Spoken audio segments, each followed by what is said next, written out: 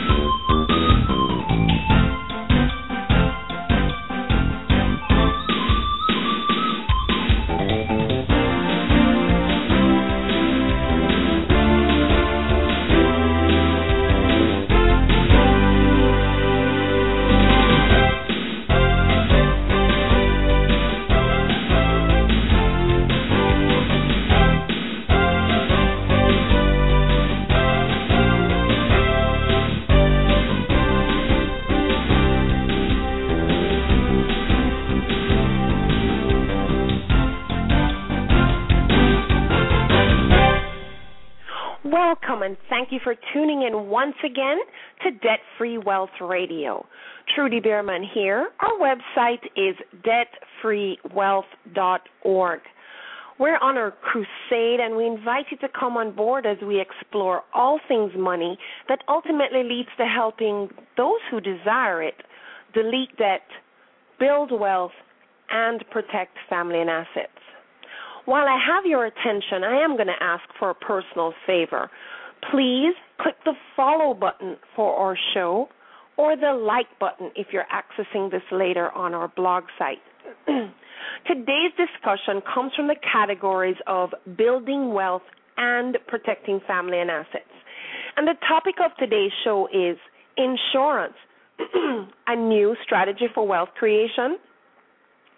Is just-in-case protection, otherwise known as insurance, becoming a new strategy to create wealth? Insurance claims tap into a source of funds you did not save or set aside on a rainy day. Today, many families can hardly afford to save, let alone set aside money for funerals or for their families to access after passing. And life insurance policies are sometimes the only tool available to generate wealth for those left behind when the breadwinner dies. Families with no saving or investments count on the insurance money after the death of a loved one to suddenly grant in death what was not available in life, which is access to a lump sum of money.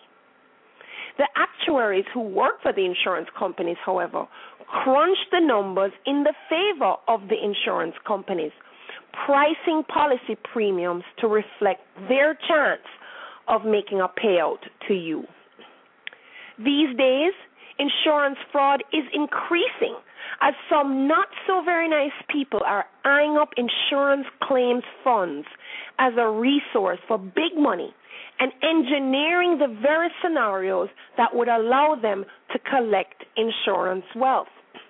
In this show, we will take a look at insurance from the perspective of those who are looking forward to making an insurance claim. Now, according to insurancefraud.org, Medicare and Medicaid fraud tops the list of insurance fraud activity. Auto claims padding, workman's comp, general fraud, and homeowners' arsons were also up. Interestingly, life insurance fraud was something I did not expect to see on the list, but that was actually higher in fraud claims than disability claims fraud. InsuranceFraud.org highlights shady contractors, home highway robbers loot owners as the fraud case is on the rise. Their insurance fraud awareness brochure says insurance scams are sweeping the nation, robbing us of nearly $80 billion a year. That's almost costing $1,000 extra per family. Insurance, in essence, is a transfer of risk, and more formally it is defined as a system to protect persons, groups, or businesses against the risks of financial loss by transferring the risk to a larger group who agree to share the financial losses in exchange for premium payments. Those of you who have been following my show may already know that I hold a Florida state license in life and health insurance. I left an organization where I was one of the star producers on the team I was on. That company had a big problem with me, though, doing this radio show and with my involvement with gold and silver, and they definitely had a problem with my position on Wall Street. Even though I had disclosed my involvement up front, whether it was because the recruiter didn't know that corporate would have a problem with it or because my performance put me on the corporate radar, I don't know what the deal was there, but I was forced to even abandon this radio show for several months while I fought for my right to continue. But their cease and desist requirements would not budge. So, guys, I just had to quit. I love that company. I was making good money there. I have lots of wall packs and other tokens of my success from there. But I believe in this crusade for debt-free wealth, and I treasure my right to share urgent information with you. So I became a free agent. Now, this is an educational show, folks, not specific financial advice. If you need insurance, my team is ready to help you secure the unique coverages you may need. And that's all I will say to advertise my services should you need it. For more, visit www.insurancequoteoptions.com. Now, insurance policies are available for almost every aspect of life, from birth to death and everything in between. There's a policy for that. And in exchange for some money, you transfer the risk of the whole cost elsewhere, minimizing your personal liability. The thing is, when applying for insurance, your premium is determined by a set of factors that are unique to you. And when the insurance companies crunch those details, their well-paid actuaries design the policies in favor of the insurance company. And the higher the chance that they have to make a claim to you, the more you will need to pay in premium to offset the risk that they will actually have to make a payment on your behalf. So how is it that insurance is becoming a ticket to wealth if it is set up for just-in-case events at risk levels engineered to reduce the chance that the insurance company actually has to make a payout? When you pay $100 per month for your car insurance, for example, for the year your premium would be $1,200 to cover a vehicle worth, let's say, 10 times higher. But should you have an accident, your policy covers the heaviest burden of expenses that may result from that accident. Parting with a small amount of money to gain access to a large amount of money puts the leverage advantage on the policy owner's side. Now, anything that saves money is technically a wealth strategy. But I know it is easier to see car insurance as a necessary expense that could save you money. Trust me. If you have an accident and you had no insurance and you got sued and lost your home and everything, you would see very quickly that insurance is indeed a wealth strategy, a wealth protection strategy. It is this leverage that caused the real estate market to blow up, and it's the same leverage that encourages credit card shopping sprees. Credit cards allow you to obtain a big-ticket item while parceling out tiny portions of your paycheck. Now, that's leverage. In the height of the real estate boom, for sometimes less than $10,000 down, a person could be now the proud owner of a piece of property valued at several hundred thousands of dollars. That's leverage. Well, insurance policies give you leverage. And I've observed that the current economic times is moving insurance to the forefront as a very valuable wealth-creating strategy for more and more people. Now, the rest of the show is dedicated to those of you who have integrity and have no plans to defraud insurance companies with fraudulent claims in order to tap into wealth created via insurance. Now, wealth can be created legitimately with insurance policies, and for many families, this is the only way that some families have actually made it through tough times. Health and property insurance are more of wealth protection strategies, but life insurance, on the other hand, done with some thinking and a good agent on your side, life insurance can actually be a wealth-creating strategy. Now, let's look at some scenarios here. Let's say a monthly premium of $20. Let's say a monthly premium for a 20-year life insurance for a married couple in their 50s. Let's say $150 a month to give either of them a coverage of, say, $150,000. Even if they never make a claim for the entire 20 years, that couple would only be out of pocket $1,800 a year times 20 years. That's only $36,000 to leverage access to a $150,000 policy if either of them dies. Now, if someone dies before that policy expires, let's say one of the partner dies 10 years into premium payments, in exchange for paying out $18,000 out of pocket, the other partner collects on the claim and nets $132,000 in profit. Guys, that is a 700% return on that $18,000 investment. That is leverage, and that is wealth creation. By giving up a small amount of money, a person can gain access to a large valued asset. And so valuable is life insurance as an asset, it can actually be used as collateral for some loans and may even be a requirement for you to get others.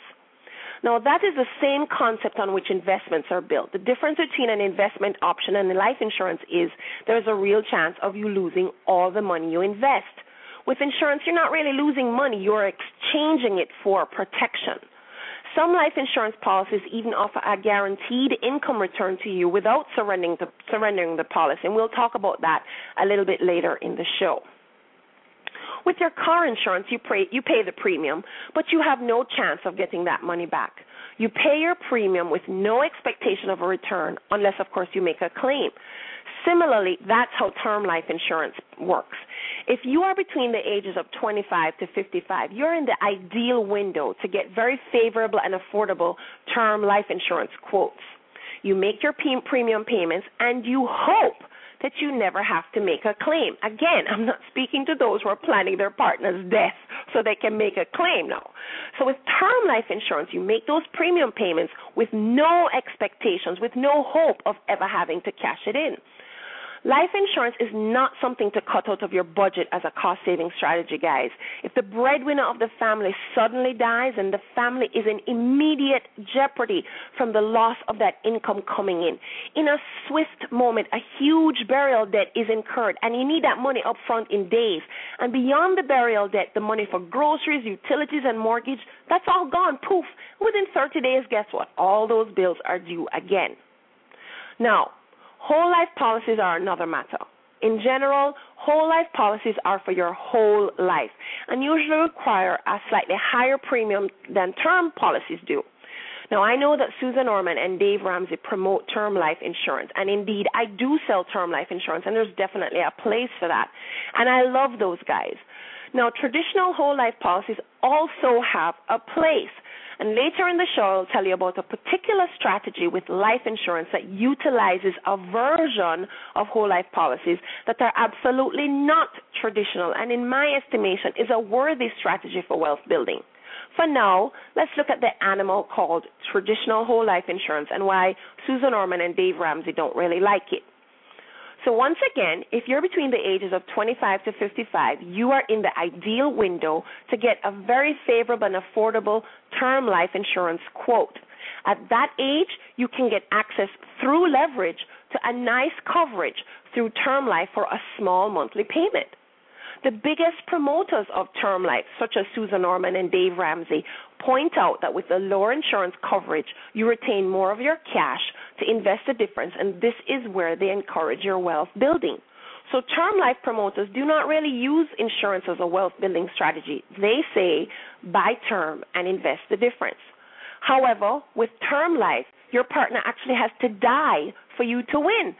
So in my books, term life does have a place. But depending on your circumstances, maybe whole life insurance also has a place. If you've been following my show, then you know how I feel about Wall Street and the traditional strategies for wealth building through Wall Street type strategies. Just go back through the archives of Debt Free Wealth Radio for more on that.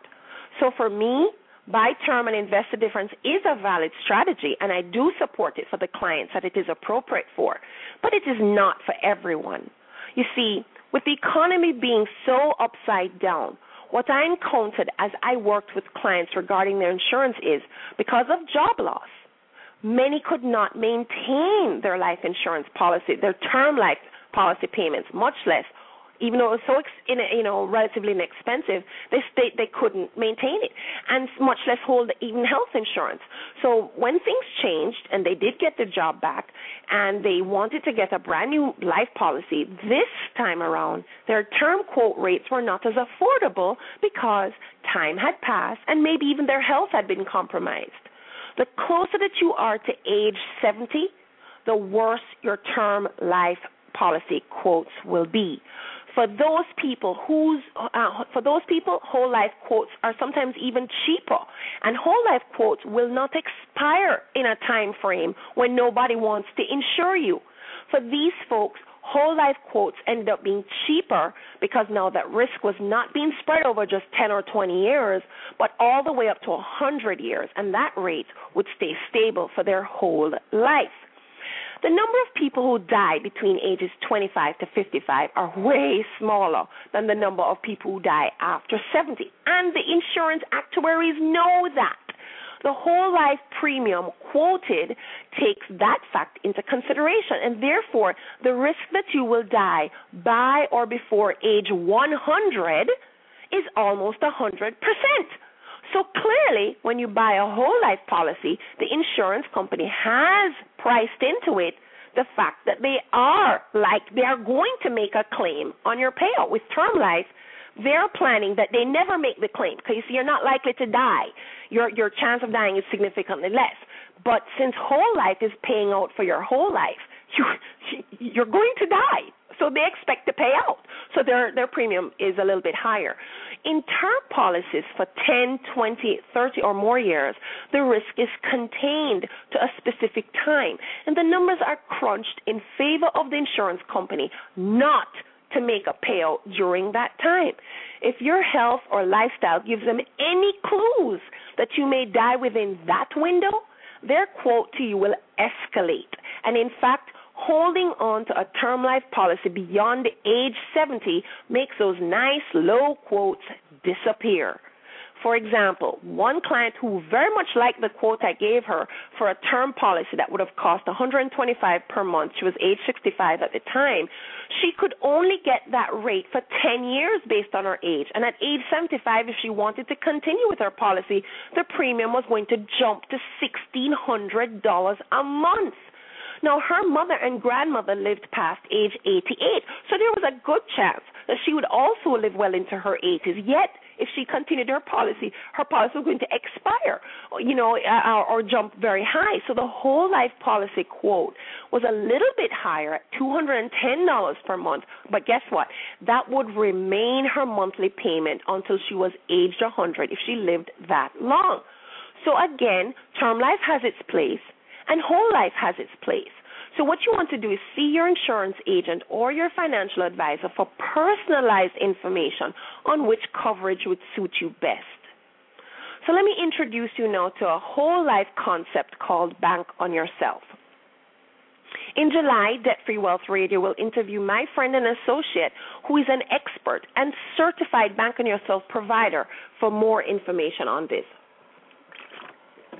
For now, I just want to throw the concept out there to start you thinking about it. So maybe you can think about your questions and call in when I do that show. Trust me, you will have questions because the Bank on Yourself concept is only supported by a few hundred representatives in the whole United States of America.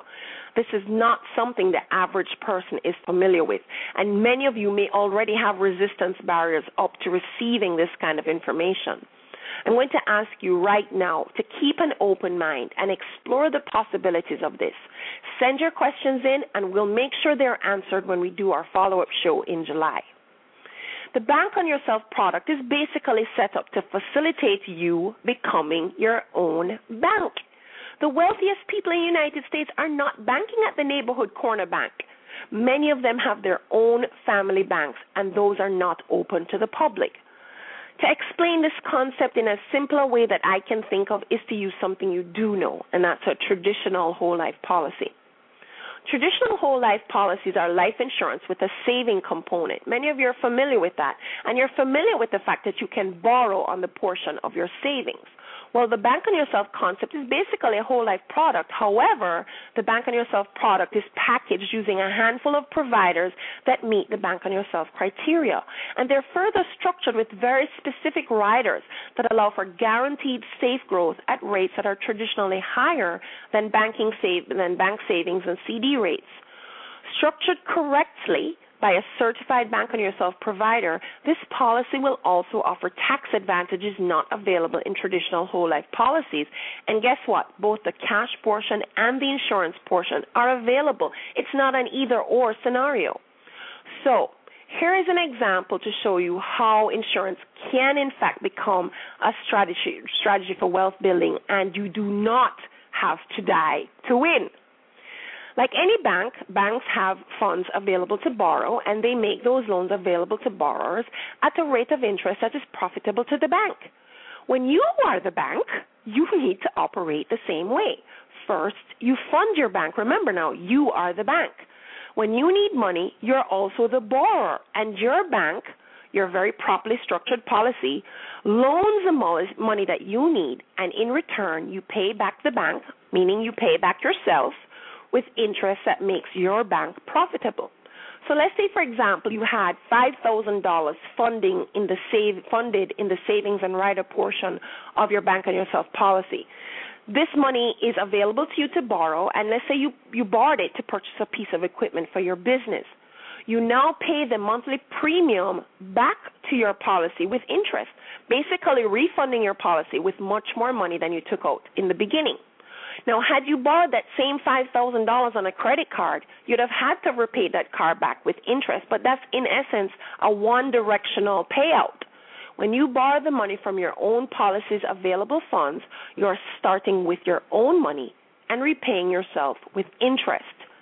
Now, this product, like I said, is not widely available on the market, and your whole life insurance rep may not have even heard about the Bank on Yourself concept. And even if you explain it or they understand the concept or they've even heard about it, they're not trained to design the policy using the strategies that transform a traditional whole life policy into a bankable product.